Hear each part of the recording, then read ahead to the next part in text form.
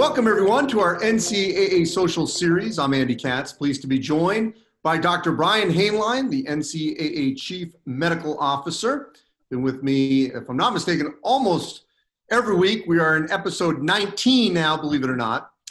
And we're honored to be joined by Dr. Leon McDougall from The Ohio State University Wexler Medical Center, also a member of the NCAA Coronavirus Advisory Panel, and just recently elected president of the National Medical Association. That's where I want to start, Dr. McDougall, about, first of all, how that organization, your work with that organization and what you're doing at The Ohio State University, how that affects, what we're seeing with coronavirus, certainly in the Black and brown communities, which are disproportionately affected by this dreadful disease. Very good question, Andy.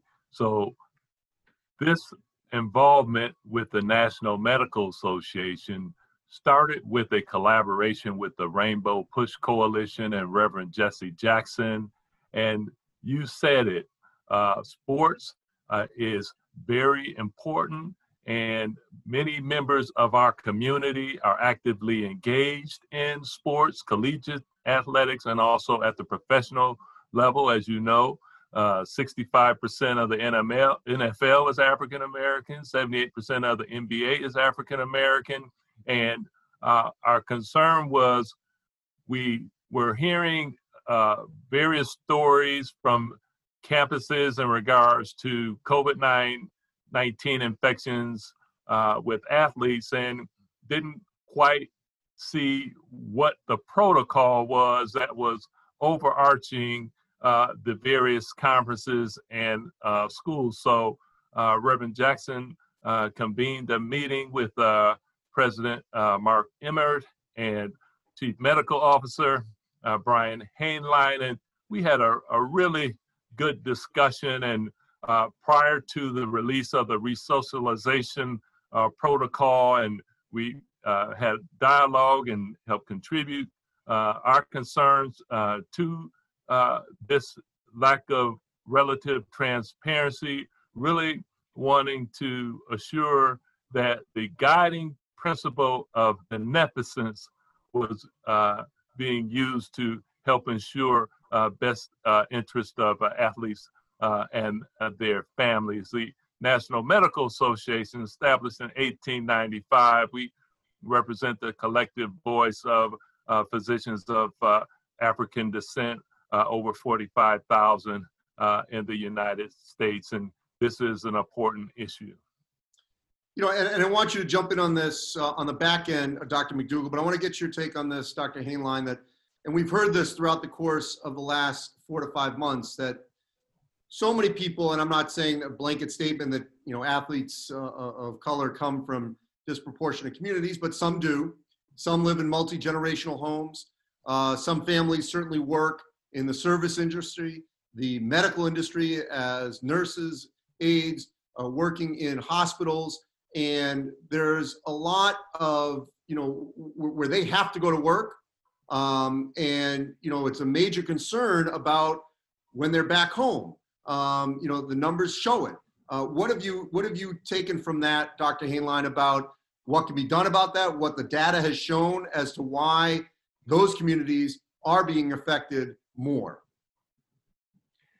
Well, Andy, I think what COVID-19 has really laid bare is that there are really massive discrepancies in our society.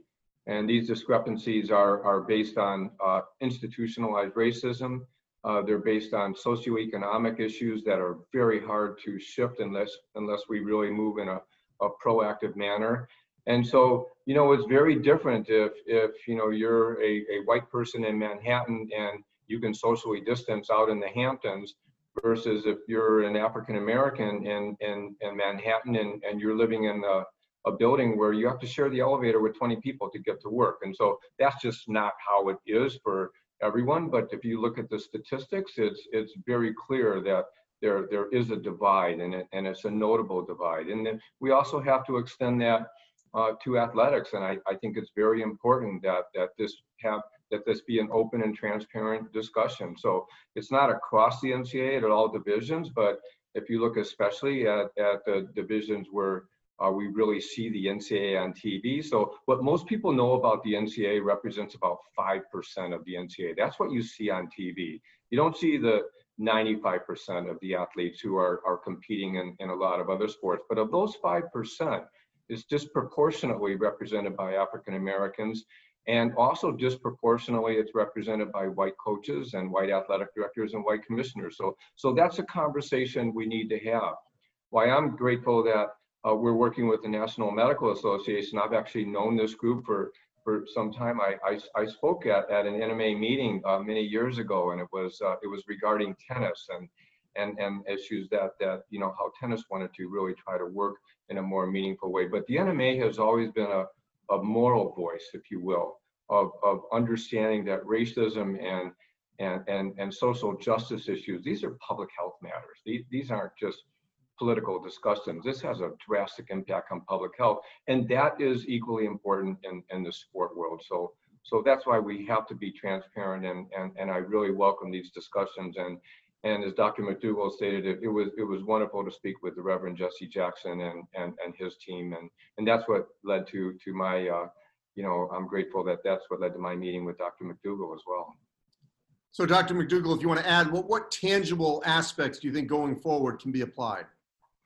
So one of the issues that we were concerned about and has been addressed by the NCAA.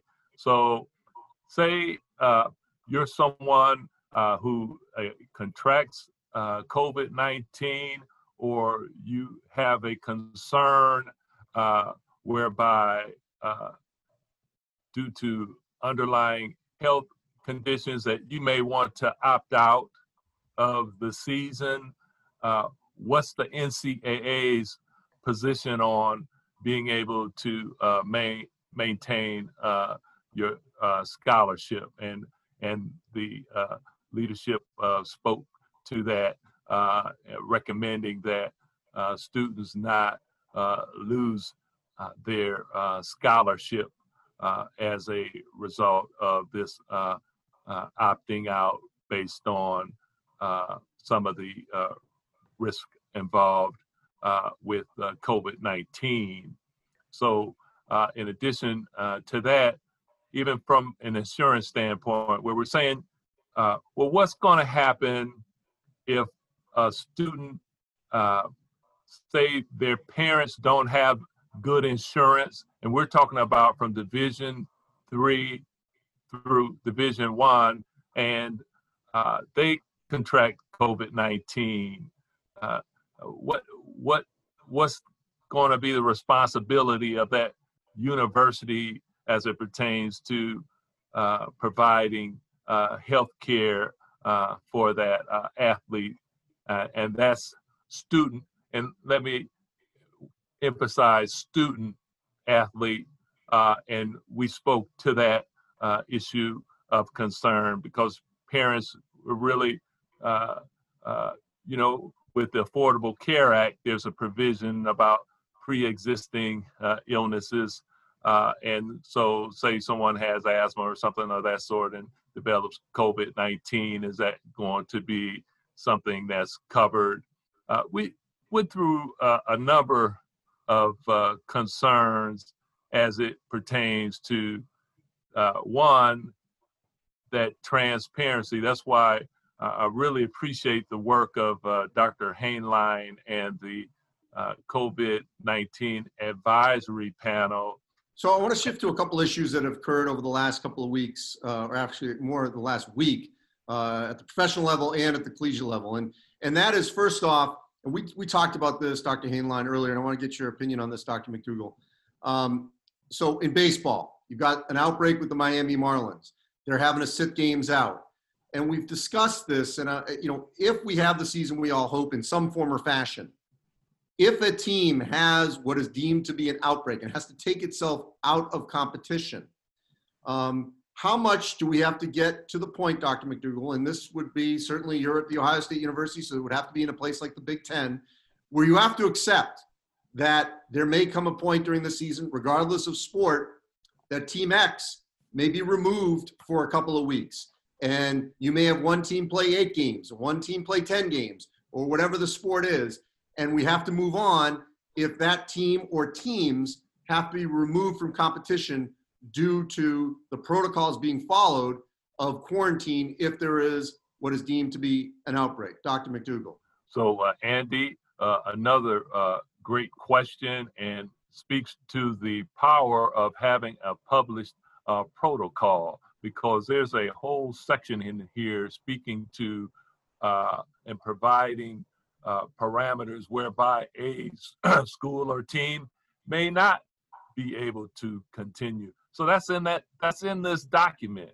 So now in regards to my opinion today is that of the president-elect, soon to be president on Monday of the National Medical Association, and a member of the NCAA advisory panel on coronavirus. So that's my speaking vantage point here today.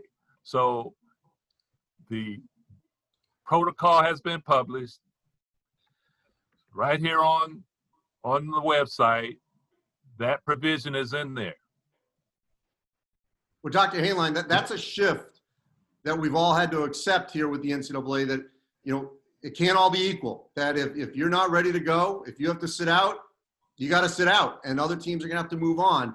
I'm curious, just what have you seen in terms of that acceptance of that's the place we're in right now, that not everyone's going to be able to participate or may not be able to participate as we go forward?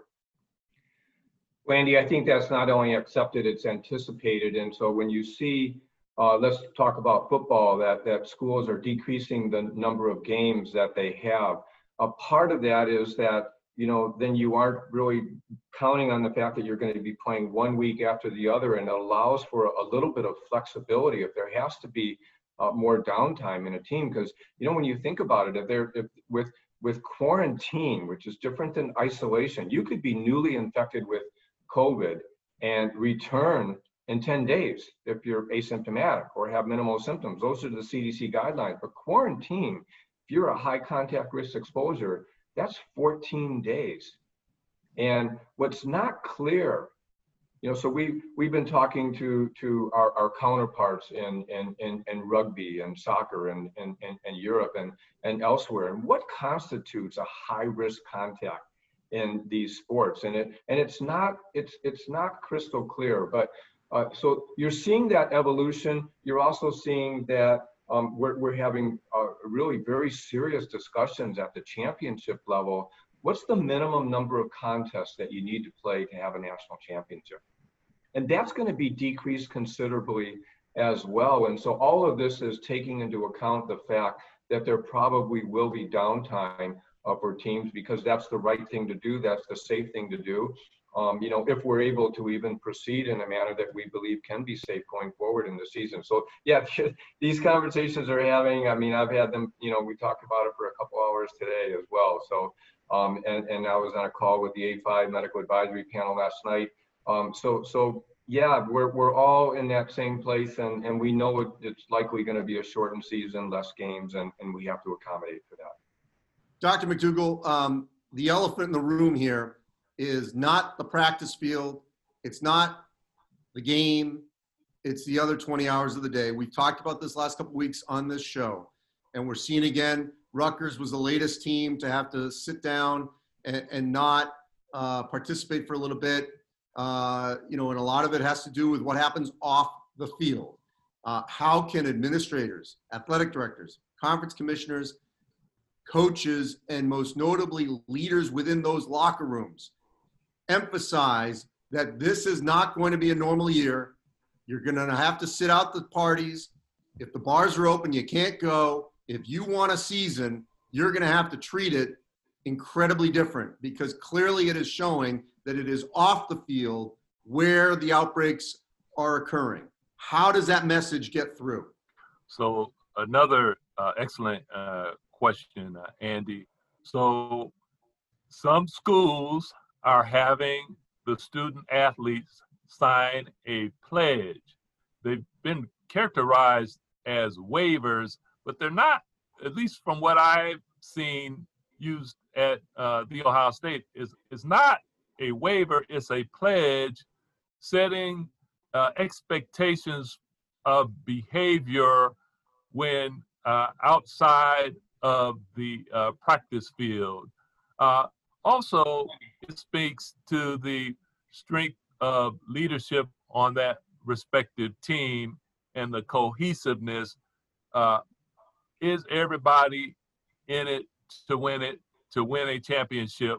And I would think a great deal of this from a team perspective would also not only the coaches, the head coach, the assistant coach, but those team captains. Now that C on that jersey, it means something this year.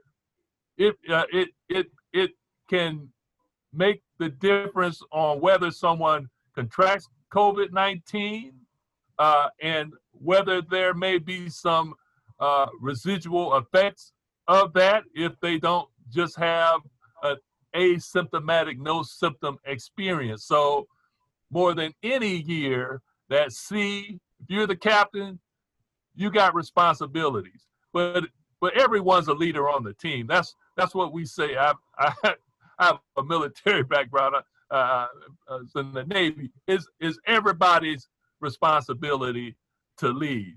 So all hands on deck. We all have to take care of each other and hold each other accountable. So that's going to be important now more than ever. You know, Dr. Hainline, I don't want to put this at the feet of just student athletes. If this is going to work, the student body is going to have to embrace this as well in the next couple of weeks in August and into September. They can be told, 1,000 times, don't party, don't congregate. I don't know how it's going to be policed, but for all of this to work, how much do the students, the general student body, have to adhere to, at least in the fall until Thanksgiving, a new normal of what your social life is going to be like? Well, it's critical, Andy, and it's playing out really well at some schools, less well at others, and it's hard to really figure out how you make that happen. I think part of that is the messaging from the university president, and part of it, as Dr. McDougall stated, it's the messaging of the student leaders. This is where I think student athletes can actually have a very active role. So, we utilize student athletes to deliver messages about alcohol use, about substance use, and it's not that the responsibility is just on them, but they can be a subculture for the good, and I'm hopeful that will play out now. But we have to see. I remember on one of our NCAA advisory panel calls, and we were talking about other transmittable diseases, and one of the infectious disease experts said, well, we've been trying to get student athletes to use condoms if they're going to be sexually active for the past 20 years, but are they really hearing that message? It's a difficult population because they're, as young adults, and we said this before, their frontal lobes are still in the process of myelinating, and if you add with that impulsive decision making that can get worse under the influence of alcohol, it sets up a condition where things just aren't going to be good from the point of view of mitigating COVID spread. So everyone has to really just awaken and be enlightened that this is something very real, very serious, and we're all in this together. This is for the public good. This is really for the world good, and we need to really, in a humane manner, like hold hands and say, let's do this together. Although we'll physically distance when we hold hands, but Look, Dr. McDougall, clearly the most successful way in terms of playing competitively has been the bubble. We know we can't bubble college sports. And obviously Major League Baseball is now dealing without a bubble, and we'll see what happens with the NFL. Outside of what I'm saying about hopefully that you don't party, you don't go to bars and those kinds of things, what's the closest that college athletes and maybe the student body can get close to a bubble-like life over the next 3 to 4 months to make this work?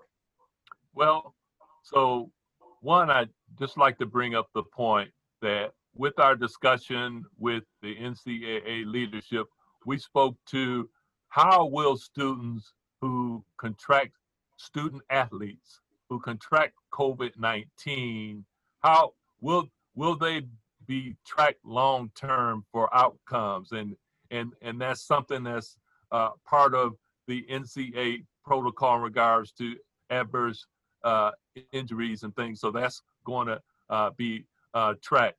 So I think, Andy, that is a very good question from a standpoint of, we spoke to some of the issues in regards to physical distancing,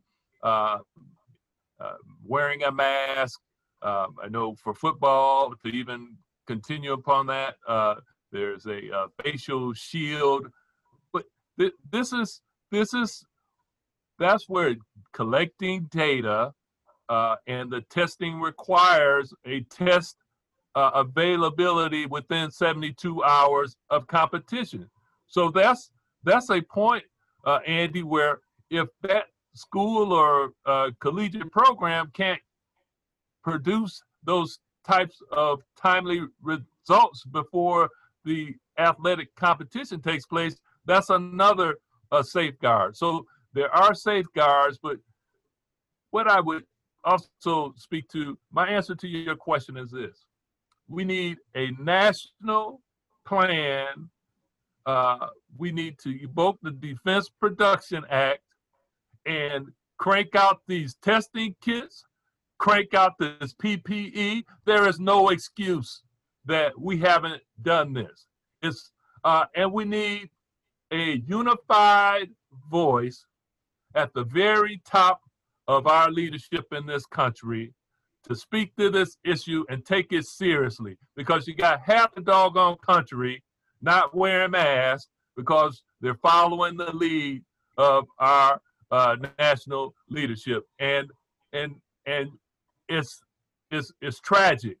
So that's my answer. National leadership.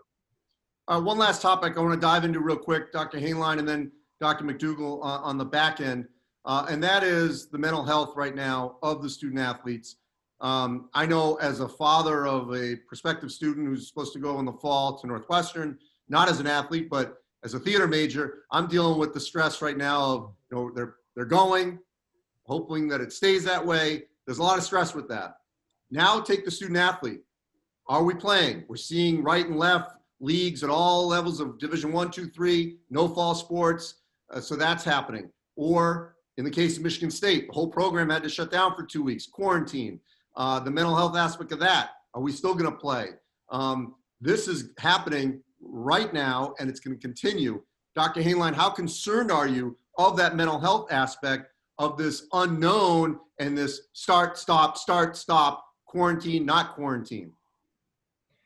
I'm very concerned, Andy. We did a survey on over 28,000 student athletes, and we're using that actually as a springboard for a task force that we're going to have in August 10th and 11th, that will specifically address the mental health concerns of student athletes of color, because in this survey, we found that student athletes of color were disproportionately negatively impacted on different mental health measures. But all student athletes, the aggregate, are disproportionately negatively impacted in terms of depression, anxiety, some even exhibiting post-traumatic stress disorder symptoms. So this is very real.